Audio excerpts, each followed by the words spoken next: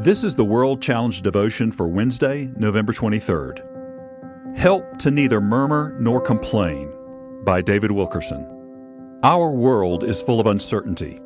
Chaos and unrest seem to spread hourly, causing fear to run rampant. My prayer each day is, God, help us not to murmur or complain. Teach us that these are the signs of impatience and distrust of you, our faithful Lord. In Exodus 17, Moses described murmuring as tempting God. The children of Israel were at Rephidim, and there was no water to drink. Doubt and fear were spreading through the encampment. The people forgot all the times in the past that they had been delivered and once again began to doubt that the Lord was with them. God, why did you bring us out of Egypt? Why didn't you let us die there instead of bringing us to this place to kill us? They cried.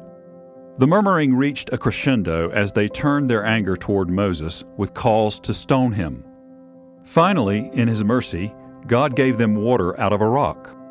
However, he gave it a name as a permanent reminder of their distrust, murmuring, and complaining.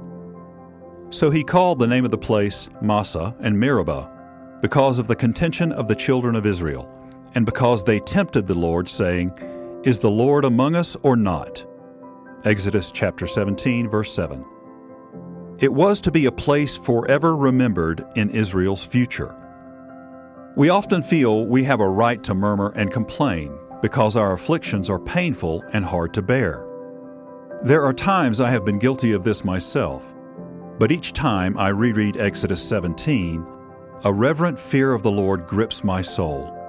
This account emphasizes that God takes our faithlessness very seriously. God has seen us through so much in the past, and He has proven His faithfulness every time.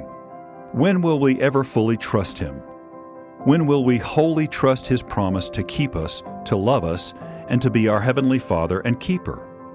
If we could understand that everything will end up to God's glory, we would rest in His Word.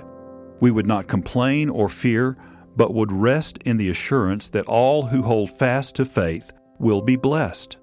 May God help us take this to heart in the testing times ahead. We can do all things through Christ who strengthens us. World Challenge: Transforming Lives Through the Message and Mission of Jesus Christ.